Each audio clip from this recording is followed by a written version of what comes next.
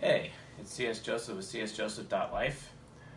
We are recording from my amazing dining room studio, complete with larger whiteboard, and the camera is sitting on top of a tripod and on top of two Nintendos.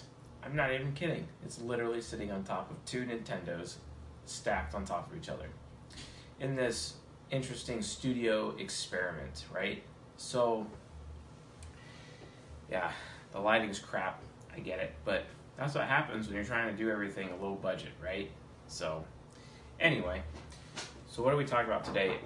I had a few requests for this recording, this particular episode.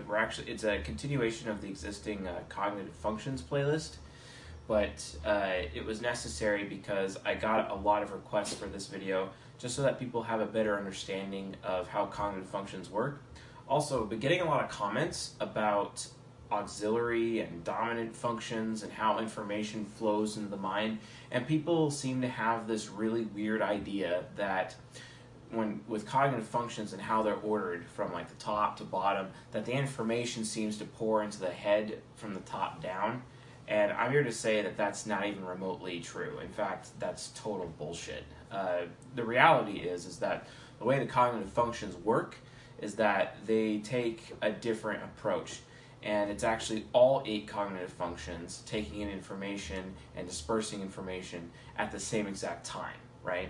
So why? Well, it's because our minds are kind of like a radio. So, starting with that, I'd like to introduce to you Mr. Radiohead.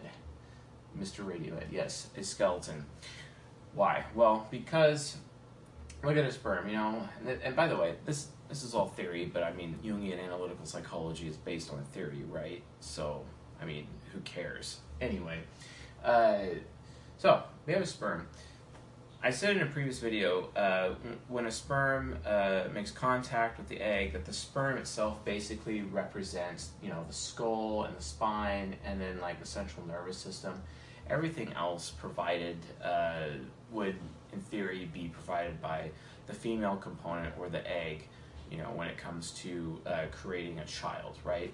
So, why is that important? Well, it's because Mr. Radiohead, he's tuning into things. He's tuning into a lot of things. In fact, he's tuning in, like the rest of us, to the 8 cognitive spectrum. Hero, parent, spectra, technically, actually. Took me a while to figure out the plural on that, right? It's kind of like saying nemesis, which is the plural for nemesis. I guess that kind of counts because we have a nemesis function, right? Anyway, so hero, parent, child, inferior, nemesis, critic, trickster, and demon. So why is this important? Everyone thinks for some, like, so we have the INTJ here, and it has 8 cognitive functions. We have introvert intuition. Everyone thinks that for some reason the INTJ, you know, all the information comes in this way and then just kind of makes its way down here. That's not really actually how it works at all. Like, no. That's not how it works. So, how does it work? Imagine the mind is just a giant radio. Just really a giant transceiver. It's able to send and receive signals at the same time. How is it able to send and receive signals? Well, if it's able to send and receive at the same time, that makes it a transceiver, basically. And sending would be extroversion, right? And receiving would be introversion. Sending and receiving, like a radio would. Sending, receiving, broadcasting, and you broadcast out at different frequencies, right? Different spectra, the plural for the word spectrum, because there's 8 different spectrum or spectra that our minds are aware of. And we're receiving and sending information on all of these frequencies at the same time, right? Well, hold on. So if you would imagine, basically, so we have willpower, rationale, morals, physics, short-term memory, metaphysics, logic, ethics, long-term memory, or the past. For the INTJ, all 8 cognitive functions, they're like different channels, right? And because of these different channels that our minds are aware of, we're able to send and receive at different frequencies, some higher than others, on these different channels, right? So, for example, the hero function, and by the way, I know I have 100 frames per second and 75, 50, 25 frames per second. We don't actually know the frames per second that the mind is able to tune into these channels or these spectrum at all. We have no idea. They're just there for points of reference, really. So the hero function being the apex of the ego, essentially. I have no idea what it is. No one does. I mean, we'll figure it out one day, I'm sure. But until then, we're just going to pretend that it's 100 frames a second. So this means Mr. Radiohead, if he is an INTJ, then he's getting 100 frames a second of introverted intuition, which is willpower. His ability to desire, his ability to want things. Want has a lot to do with the future. It's also known as the personal unconscious. It is what allows him to see into his own future and then know what he wants, right? As opposed to extrovert intuition, which is because he's receiving this, right? But he's also sending this. So he's sending extrovert intuition, which is metaphysics, right? So if you're sending metaphysics, it's all about what you want. So Mr. Radiohead is at the Nemesis channel level or the Nemesis spectrum level, that extrovert intuition, what other people want, what other people will do, whatever what their fate is or what's about to happen to them, essentially, to the external metaphysics, whereas this is like the internal metaphysics, right? Metaphysics being external, but it's kind of, I can't really say that, it's more like personal unconscious, right? And this is like the external unconscious, also known as the collective unconscious, which is extrovert intuition. And yes, I know there are a few of you here that are Jungian purists who think, well, Jung never said that the collective unconscious, has anything to do with extrovert intuition. And I'm like, yeah, okay, I could see that, but many people in the field since Carl Jung actually have decided collectively that is what that means. So, I mean, take it up with them. Don't take it up with me. Like, definitionally speaking, I kind of don't care. Why? Well, because all I need to know is that extrovert intuition is some form of prescience, right? Prescience, like, so you have a shotgun, you shoot it out, right? And little BBs go everywhere from the shot, right? And it's all the possible futures from a fixed point of reference. I mean, shoot, I'll just draw it. We have, shotgun blast right here, and it's going out in every direction, but it's, and here's the little BBs, and it's short range, but those are all different possible futures. Whereas here's another blast right here, and here's introvert intuition. It goes out way further, but it's one.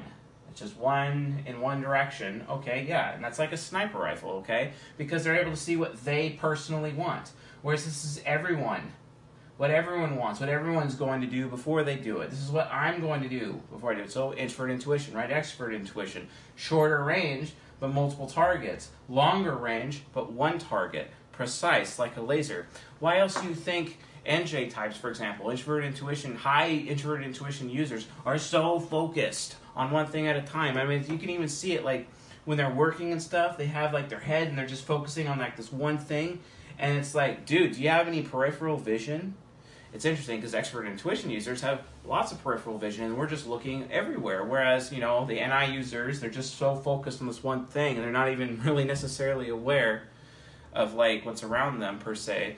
And then they end up losing stuff in some cases. But I mean, okay, yes, you could say that an INFP who is high extrovert intuition could still lose things. But yeah, that's because of extrovert sensing. I mean, extrovert sensing is pretty high here, but on this ENTP, extrovert sensing is pretty low. But once that object that was missing enters in the introverted sensing spectrum, okay, then the ENTP knows where it is, right? Because time has to pass. Time has a lot to do with this. So you can see that, these different spectrum are affected by time. Like they're multiplied by time or divided by time in some cases. And that gets into like some crazy metaphysical mumbo jumbo when we start to talk about how length of time going by actually impacts this. But again, frames per second, these functions, the hero function is going to be always further ahead over time. If you had 10 seconds of 100 frames, coming in versus 10 seconds of 75 frames, you're going to have 750 frames versus 1,000 frames. That's a huge gap, right? And again, as time goes on, these change. Fair enough. So, it's all about the radio. You have to understand that every brain out there, and I got 3 of them here, ENTP, ISTP, INTJ, all of them are receiving information from every single one of these cognitive functions. There is no, oh, I'm an INTJ, so I only have these 4. No, everybody has all 8 of the cognitive functions. It's just how much awareness do you have? Are you 5 frames a second of awareness? Are you 20 frames a second of awareness? That's how it is. And the amount of awareness, or our ability to tune in to these channels or spectra or whatever we're going to call it, right? Whatever they're able to tune into, with sending and receiving, whatever their broadcast capability is. So, I mean, this is experted thinking, so that's experted. So they're broadcasting, but they're receiving from here. They're receiving morals, and they're receiving willpower, but they're broadcasting rationale and able to read that information on the outside and bring in that information on the inside, and then they have to verify it with their introverted thinking logic, for example. You know what I mean? All of this is happening at the same time. No one is not using their cognitive functions. They're just all there. Some of them are more developed than others. Some of them are underdeveloped. Who knows? But, again, how do you develop cognitive functions? Well, guess what? Yes, we have hero, parent, child, inferior, nemesis, trickster, and demon. So let's actually define these spectrum first before we talk about how time affects them. So what is hero? Hero is the apex of the ego. That's where a person's biggest strength is. That's where their mind is most comfortable in. That's where the mind ends up spending the least amount of energy because it has the ability to do so. And that's important because if you're going to shift into the bottom half of your mind, which is your unconscious or your shadow, for example, where the nemesis, critic, trickster, demon are, if you're going to shift in that area of your head, well, guess what?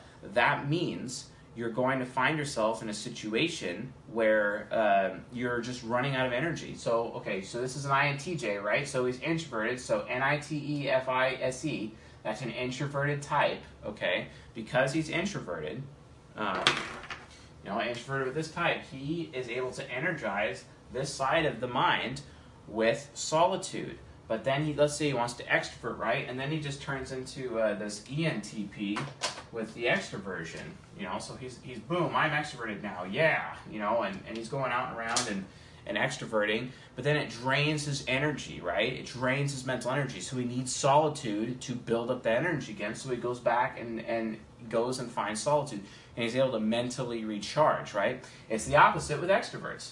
Here's another example. We have an ENTP up here, my type. So ENTP, we start off extroverted, we're gaining a lot of energy, being around a lot of people, and sometimes our batteries get so full and whatnot, and then we gotta take a rest by going off and being alone. It's not really taking a rest, actually. We're kind of more resting when we're around people because we're able to gain energy from that three's a crowd interaction, right? And because we've gained an energy, we want to go spend it. It's like our battery is too full. Let's go spend it. So we spend the energy. And then, because of that, we end up in our shadow, which is our INTJ shadow right here. And then we're going out spending energy again because we're by ourselves, we're by ourselves. We're doing research. We're really focused. I did this for a couple of days, and if you folks notice, I haven't exactly been filming very much the last couple of days. Why? Because I've been in my INTJ shadow the whole time, focusing, introverted intuition focusing on, passing an exam. I had an exam I had to pass for work, for my day job, and it's required for me to do it. So I was doing that, and I took a lot of focus, and I had to study my butt off, but I figured it out, right? And I did pass my exam, and I got certified, right? And then, after that, I just had no more energy, and I had to spend all this time extroverting and going out and meeting people and talking and doing nothing else. I didn't even want to spend much time on the YouTube channel because it takes energy for me to film myself by myself, right? So I needed time to energize. I just couldn't do it. I was like, ugh. So I had to get some human interaction to recharge my extroverted batteries, you know what I mean? So, again, the mind is more comfortable in the ego. When it goes outside of the ego, say the subconscious or the unconscious side, I don't have the subconscious written here, so we'll just pretend it's here, right? So with the subconscious, same thing. It's not as easy. So a person can't stay in their subconscious or their unconscious for very long, and as soon as their mind gets tired, it just throws them back into their ego, and then boom, they're in their ego. Now, how can this change? How can you actually keep someone in their unconscious or their subconscious for an extended period of time, even after they've ran out of energy? Well, there's a couple of ways. Mind-altering substances, stress, and abuse. Those three things can definitely keep someone in a different side of their mind for a prolonged period of time. You know, especially if you have familial abuse and a really crappy childhood, you could actually end up stuck in one of the other sides of your mind outside of your ego, especially if your family is against your ego because they don't like your ego, because your ego is incompatible with them, right? Because of that incompatibility, it causes stress, and then they don't accept your ego, they don't like you being for who you are, so you have to be in one of the other sides of your mind for to be safer around your family, and you could be there prolonged, you're just in a heightened state of stress, and then finally when you grow up and you're able to move out of your home, it's like you become a different person, right? Well, that's because your mind is finally able to be safely in your ego, and I had that experience when I was 26 years old. It took a long time, right? And I'm 31 now, so I've only been in like my ego for like the last 5 years. Probably why I thought I was an INTJ for so long. You know what I mean? You take the test and I scored INTJ. Although when I first took the test, I actually scored INFJ, to be honest. But who cares about what the test says anyway? Because tests are dumb. Just focus on interaction styles and temperaments.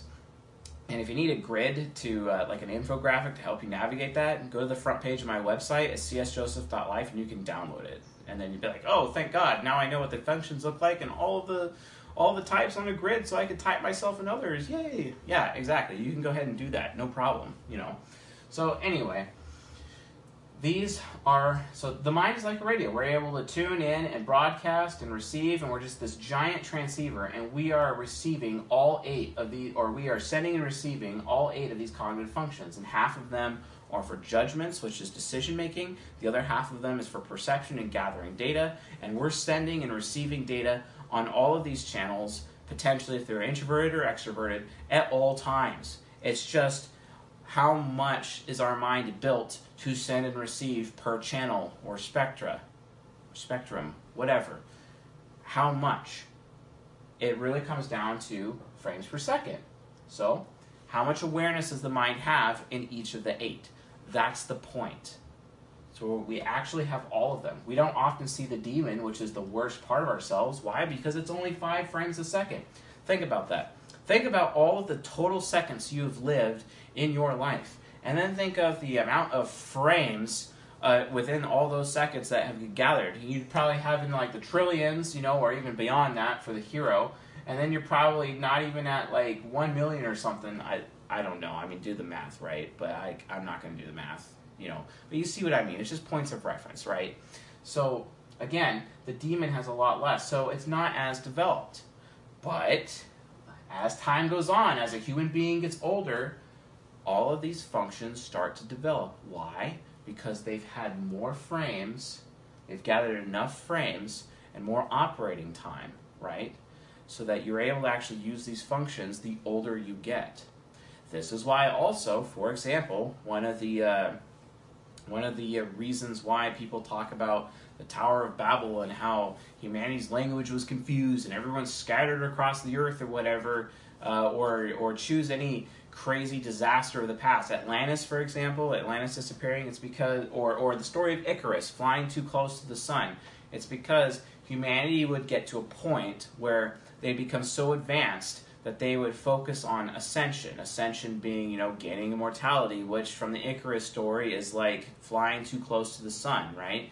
And the reason why is because the more older the collective unconscious of man gets, the more time it has, because the amount of frames it has, the more developed it becomes, the more prone to danger it is, right? So, for example, if a human being is immortal, you know, and they still have the demon function, and we haven't figured out how to deal with this.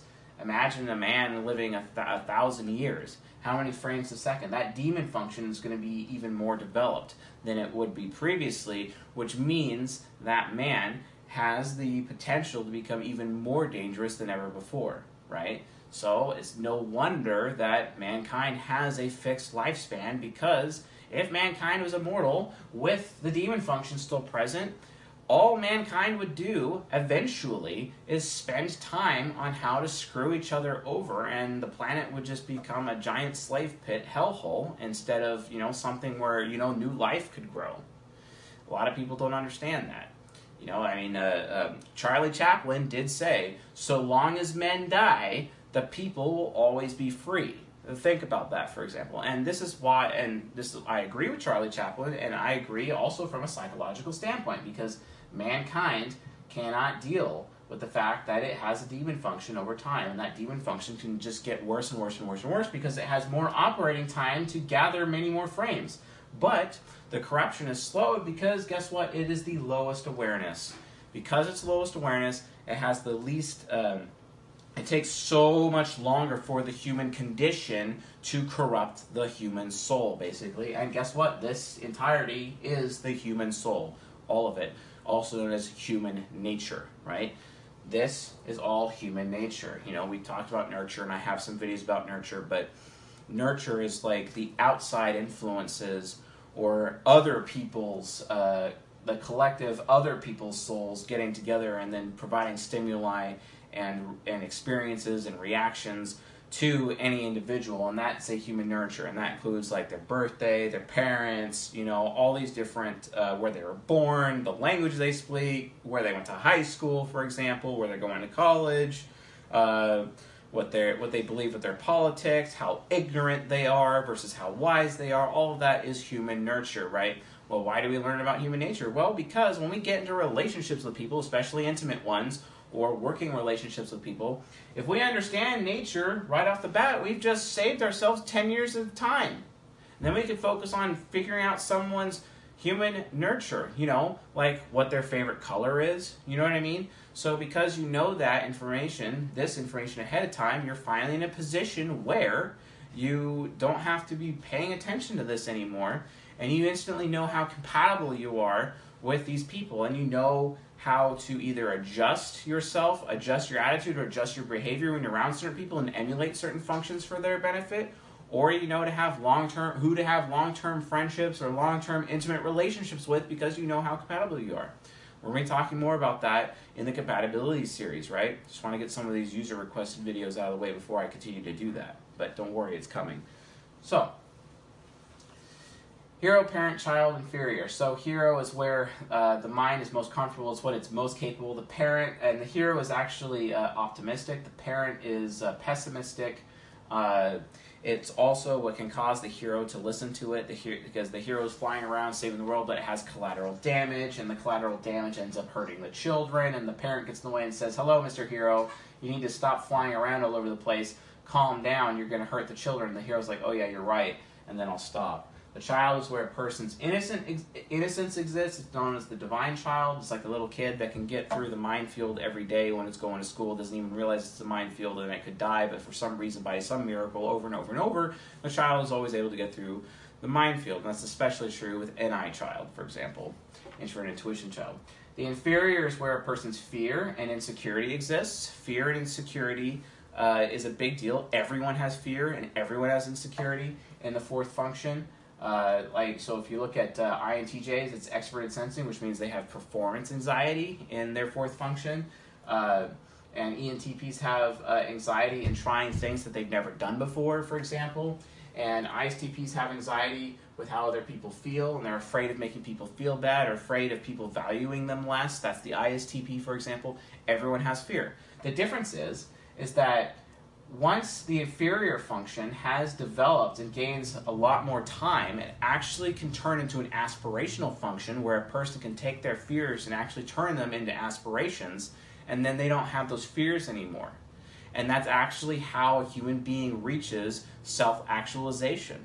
Self-actualization is literally getting over your inferior function, getting over your fears, and living inside your fears and turning them into strengths and turning the inferior function into a strong function, right? That's how you reach self-actualization. To reach enlightenment, you have to get over your worry with your fifth function, and you also have to get over your demon at the same time, and that way your mind is 100% integrated, and then you are enlightened and in nirvana, etc. You know, like, that's kind of how it works from a psychological standpoint, right? So anyway, again, our mind is literally a radio. It sends and receives on these 8 channels or 8 spectra, etc., and sending and receiving information to other human beings and whatnot all around, and this data is coming into us and it's going out of us for decision making and for gathering information and perceiving, etc. That's how this works. It's not about, oh, well, it's my dominant function, you know, my hero, so it's only going to come in from the top and then just trickle down this way. No, it's all of it simultaneously. The difference is how much awareness you have, how many frames per second, etc. That's how it works, right?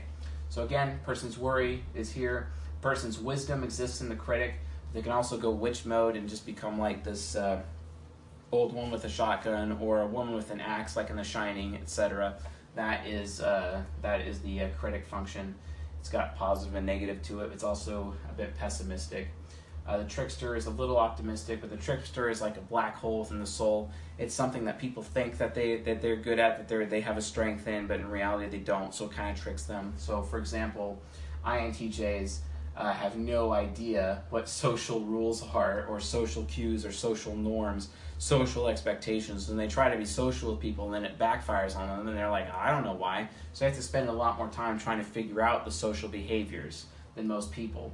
And again, as the older they get, the more experience, more frames per second that they're able to gain. I mean, the frames per second will remain the same, right? Potentially. I mean, there is an argument that you can increase your frames per second, but just slightly. It really just depends on certain factors. My mentor, R.P. Morial, he had what we called overactive TI child as an INFJ, which came as a result of huge amounts of abuse in his life. And because of that abuse, he's been able to actually have, it would seem like, additional frames per second in his introverted thinking child, which means he valued, as an INFJ, he's an INFJ who values logic and thinking almost more than any other INFJ that I've ever met, for example, because he walks around being like, well, this is the truth, and I don't care how you feel about it. It's just what it is. Get over yourself. This is reality. You know what I mean? But then that's very off-putting to people, etc. But it's like him breathing fire on them, and because he's breathing fire on them, he's actually burning the lies away and creating diamonds into people and actually making them better if they have enough will or discipline to take the heat. You know, INFJs telling the truth. Awesome. So anyway, and then we talked about the demon extensively already. So these are the 8 spectra that are available. We're tuning in at certain frames per second. We don't know what it is exactly, and this is happening at all times, and we're using all of the functions at all times. It has nothing to do with using one at a time. And you know what, even more, the functions, they can gang up on each other. They can team up. You ever hear of something called the demonic parent or the demonic child? They can team up. You know, demonic child, and that's where temper tantrum comes from, for example, or when the parent and the critic team up and beat people up, for example. It happens to me all the time as an ENTP. It's like, wow, you're really stupid, and like, I'm smarter than you, so I'm going to prove it to you while showing you how stupid you are, for example. You know what I mean? ENTPs do that, and it sucks, and we actually alienate people with our harshness because we do this. But it is something we do. It's also why TE Critic, for example, the Critic and the Demon can team up with the ENTP, SE Demon and TE Critic, and that's what causes ENTPs to be insanely spiteful. We're very spiteful people. We'll say things out of pure spite just to be an ass, you know, even though there is nothing even there. And it's usually even clever to the point where there could be a lesson learned as a result of the spitefulness, but it's still spiteful, right? Anyway, that's just an example. So, yeah, we got Mr. Radiohead, and we're all Radioheads. We're all tuning in and broadcasting, sending, receiving, transceiving information in these 8 cognitive functions, etc. These 8 cognitive senses, according to Jung. So that's how cognitive functions work mechanically. So hopefully that answers your guys' questions.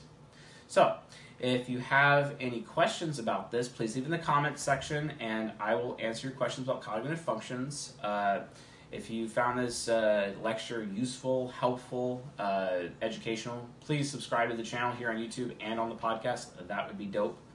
And also, I'm going to be trying out the new end screen thing because I didn't know that was a thing. So hopefully at the end of this, you can see that you could click on the cognitive functions playlist, or at least another video from the cognitive functions playlist that you could watch that would help you understand a little bit more of this in case you need more background. So I don't know if that's going to work, but we're going to try it because I haven't done this before.